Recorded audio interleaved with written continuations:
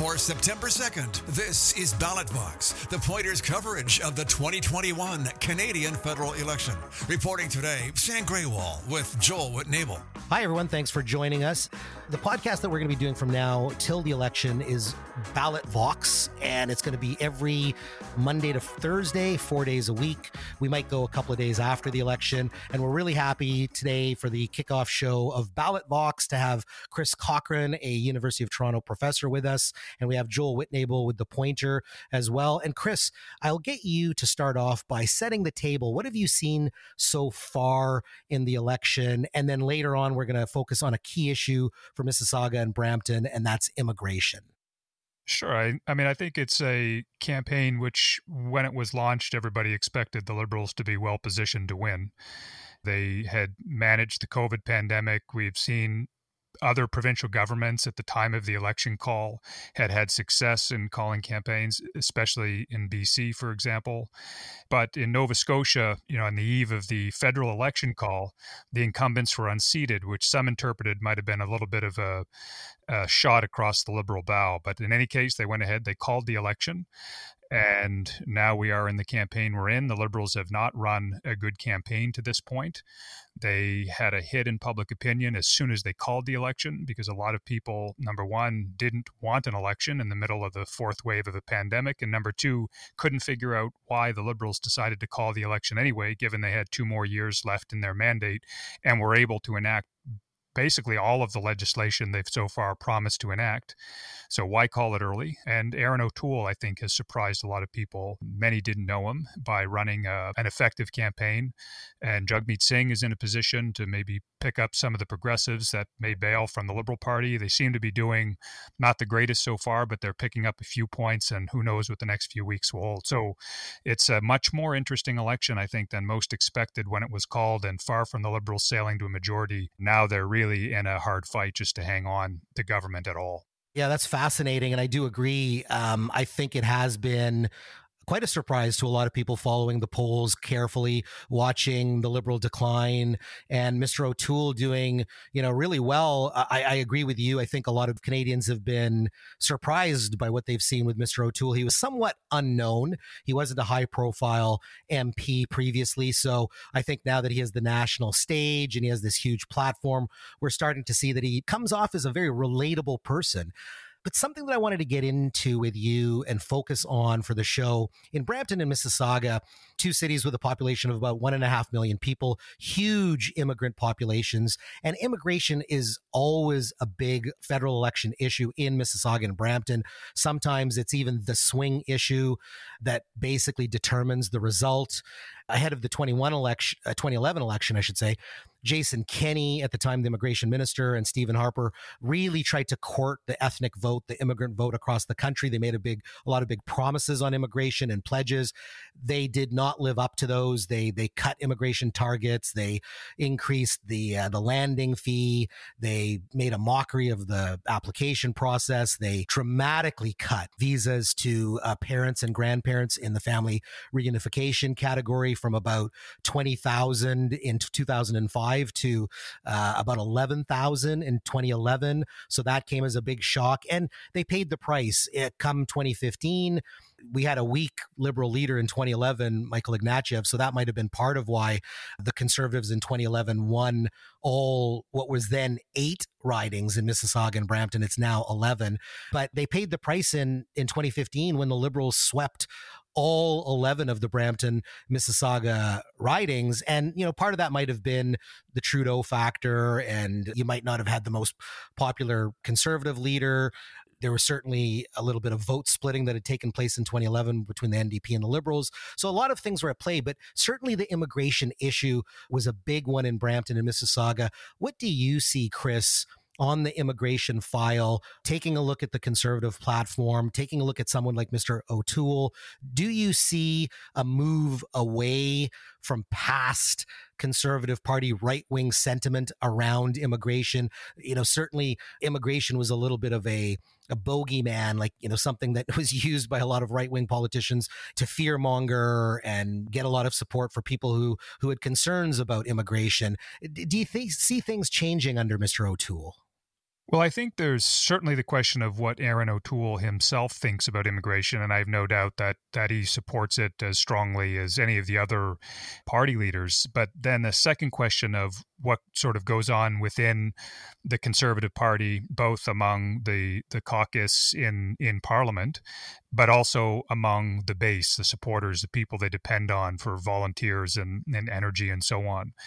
And you're right to point out that Stephen Harper and Jason Kenney made a great effort to attract communities that traditionally didn't vote Conservative. They wanted the Conservative Party to be seen as something more, as obviously, than a party for white people, and they wanted to appeal to people living in urban areas and especially people living in suburban areas, which are an increasingly important group in Canadian society in terms of their numbers, and then as a result of that are also more important for parties in an effort to win elections.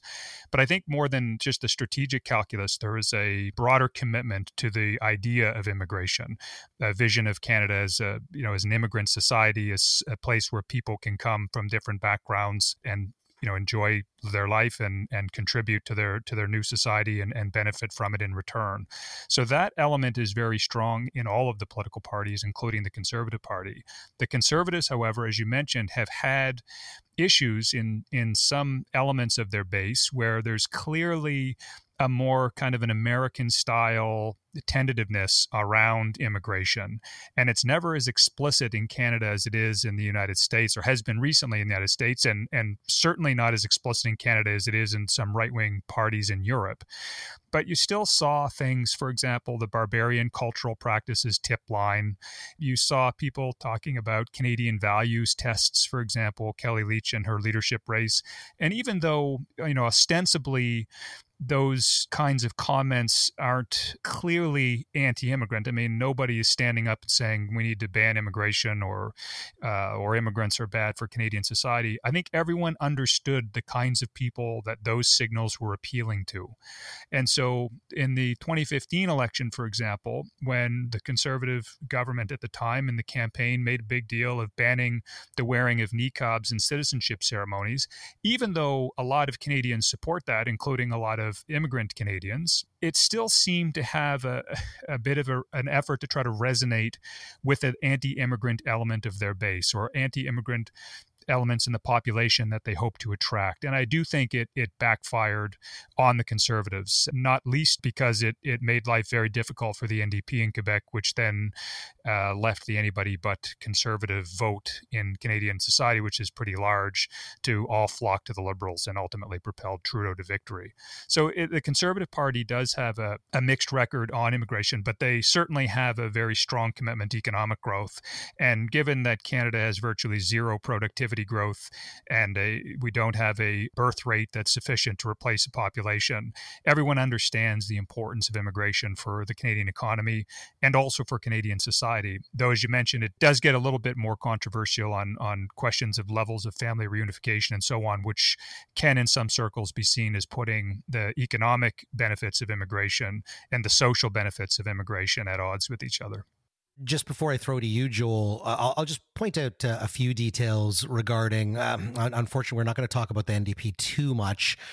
Obviously, Jagmeet Singh has deep ties to Peel. He's the former provincial MPP who cut his teeth. He started in politics in Brampton as an MPP, a provincial MPP for the NDP, rose eventually to deputy leader of the party before he jumped over and successfully contested the NDP leadership race. And his platform and the NDP platform has been pretty bold previously in 2019 and again now in 2021 on immigration. There's really no surprise when it comes to the NDP and being very, very open to both family reunification and family category numbers and levels and economic targets for immigration. But shifting over to the Liberals and the Conservatives, Joel, were you surprised that even though the Conservatives in their platform don't outline any specific targets or numbers for either the economic class or economic categories or the family categories. Were you surprised at some of the positive language? The platform talks about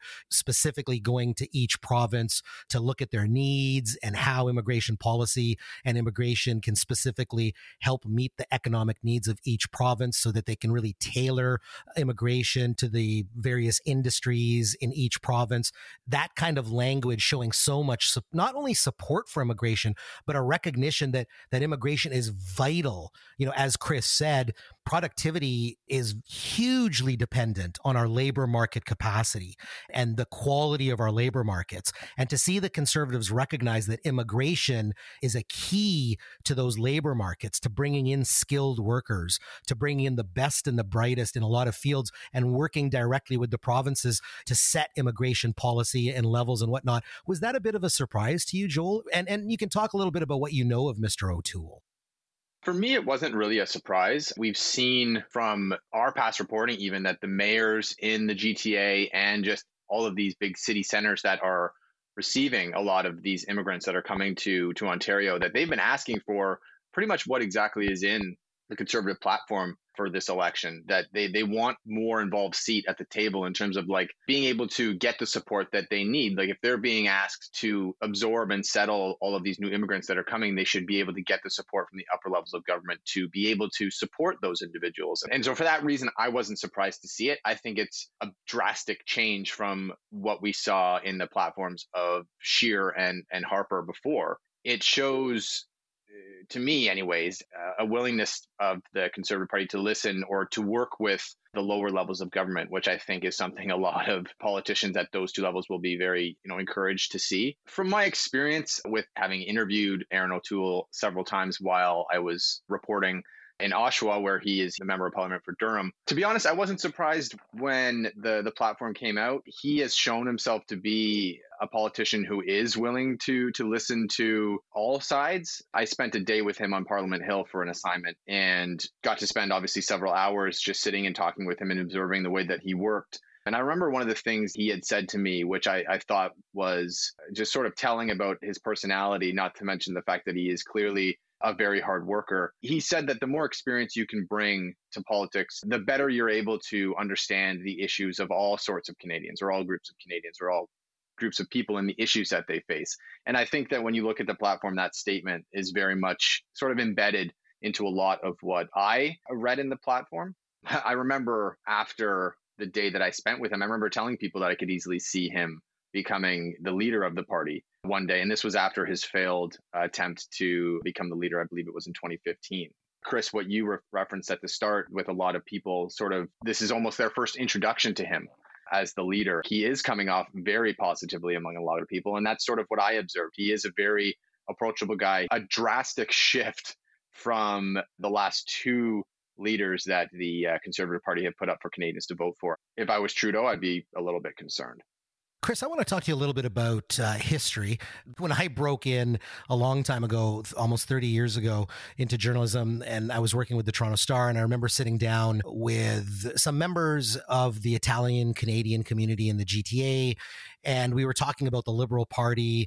And what they had said to me, and I spoke to politicians about this, and I remember doing a piece about it, that the Liberal Party it was perceived by a lot of Italian Canadians in the late 70s and going into the 80s, certainly by the late 80s, that it being recognized or quite often characterized as the party of immigrants. Pierre Elliott Trudeau, everything he did with the Multiculturalism Act and, making immigration a pretty key issue for him, and what was done under earlier Liberal governments and Liberal governments, in that period to really open up Canadian society and introduce multicultural values. Like I said, introducing the Multiculturalism Act, expanding immigration. And what happened, since then, certainly did establish the party as the preferred choice among many immigrant groups. But what I was told was that there was a sense that a lot of those groups had come to feel taken for granted, that there wasn't a lot of more sophisticated policy around guaranteeing the success of new Canadians, or, making sure that they had everything available to compete for the best jobs and to make sure that future generations and their families were going to have all the same opportunities. And in many other areas, even issues around immigration policy specifically were criticized by a lot of former supporters. And we saw a lot of that. We saw a lot of those questions being raised by some traditional supporters of the Liberals who might identify themselves through their ethnicity and through their immigrant experiences, through their identity as newcomers. And like we said, in 2011, there was a lot of success that the Conservatives had wooing a lot of those groups. Again, it could have been factors like vote splitting with the NDP and not the strongest Liberal leader, Michael Ignatieff, who I think we can all agree did not perform very well. But nonetheless, there was a real sense that maybe a lot of these communities needed to take another look. The Conservatives didn't live up to the opportunity. They fell short, as I mentioned before. But I want to go back to that theme about the Liberals with you, Chris. They're not increasing the family reunification targets. The level for next year is not going up at all. That's a big concern for a lot of people in Brampton and Mississauga. It's a huge issue. Even though the economic category targets are going up, they've already gone up quite dramatically to 401,000 overall immigrants. About 232,000 of those 401 are economic category. And then it goes up to 411,000, as I mentioned, next year, and then 421,000 overall. So those are big increases, no doubt about it. But do you see a little bit of a risk for the Liberals in not approaching immigration and immigration policy in a way that directly benefits them at the ballot box? And I'm not saying that, we should, I'm not endorsing pandering for votes and strategically trying to tie policy just for elections. But do you see a risk in the Liberals not living up to the expectations of groups that have traditionally supported them? Yeah, I mean, you're exactly right that the Liberals were for quite a long time seen as the party that immigrant Canadians voted for. And even people who espoused values that would, in all other respects, align more closely with other parties, seemed to have a lingering loyalty to the Liberal Party. And that eroded over time. And I think a part of the reason it eroded was change in the Conservatives as well, that multiculturalism, it was introduced into the House of Commons and all of the parties officially supported it. But it took some time for the Conservatives to really get up to speed at sending the signals that these were the kinds of messages that they supported. And you're also mentioning, for example, the family reunification versus the economic class of immigrants, which clearly is an important issue for people who are in Canada and wanting to bring their family here. But it also raises a bit of a distinction between, on the one hand, the way the government treats immigrants who are here, and then on the other hand, the way that the government approaches immigration policy looking forward into the future. And obviously, family reunification very clearly is about numbers of immigration in the future, but it's also about how the people who are in Canada now as Canadian citizens are treated, because being able to bring your family and live with your family and have them near to you is for a lot of people, one of, if not the most important thing that they can actually have as part of living a good and happy life. So that is really a policy, it seems to me, oriented at people who are here. The question about economic class of immigrants, I mean, it's always struck me as an interesting aspect of the immigration debate in Canada, is that, for example, Canadians would look at somebody like Donald Trump in the United States and sneer at his very clearly anti-immigrant rhetoric that he perpetuated all throughout his presidential campaign and all 4 years of his presidency. But if somebody were to have offered Donald Trump an immigration program that looked like Canada's, I'm sure he would have taken it. The idea of a point system, for example, of admitting only people who have high levels of education or high likelihoods of succeeding in the labor force. So that's a particular model of immigration oriented to improving the state of the Canadian economy quite clearly, that all of the parties can get behind, even if they didn't have, and I think they do genuinely have, but even if they didn't have an affection for immigration in general, they could get behind that for economic reasons, pure and simple. So that, it seems to me, is very different from a model of supporting immigration, because you see it as an opportunity for people who live elsewhere to come and make a good life for themselves in Canada and contribute to the community around them. And I think what the Conservatives did under the Harper government in particular is they oriented their party to being the party that aligned closely with the sorts of values that the people who come to Canada would support as they were trying to get their new lives up and running. So ideas, for example, like religious freedom, which the government promoted, even things like religious schools, for instance, which the government initially in the early days, the Harper government certainly promoted, but work ethic, thrift, and all of these sorts of values that align quite closely, even more so with immigrant Canadians than non-immigrant Canadians in many respects. And until the 2015 election, when for strategic political reasons, they let their messaging slip a little bit, it seemed to be a party that was, in rhetoric at least, and to some degree in policy, supportive of communities in Canada who had moved here from elsewhere, but also supportive of the idea of immigration in general. And O'Toole, it seems to me, is, he really hasn't talked a lot about it so far on the campaign. But my hunch is, and based on everything I've seen from him, my hunch is that he certainly obviously understands the economic benefits of immigration, but I think he also understands the need for things like family reunification and the contributions that immigrants make, not just to the economy of the country, but also to society more generally. What do you think is a major difference in terms of the optics? A lot of the communities that we're talking about, the voting blocks, the groups, I hate to put it that way to be cynical and refer to them as voting blocks, but a lot of these communities of immigrants, the various ethnic communities in places like Brampton and Mississauga, what do you think about the difference in the optics in terms of how Andrew Scheer came off to a lot of those communities and the way Mr. O'Toole might appear or be perceived by a lot of those communities?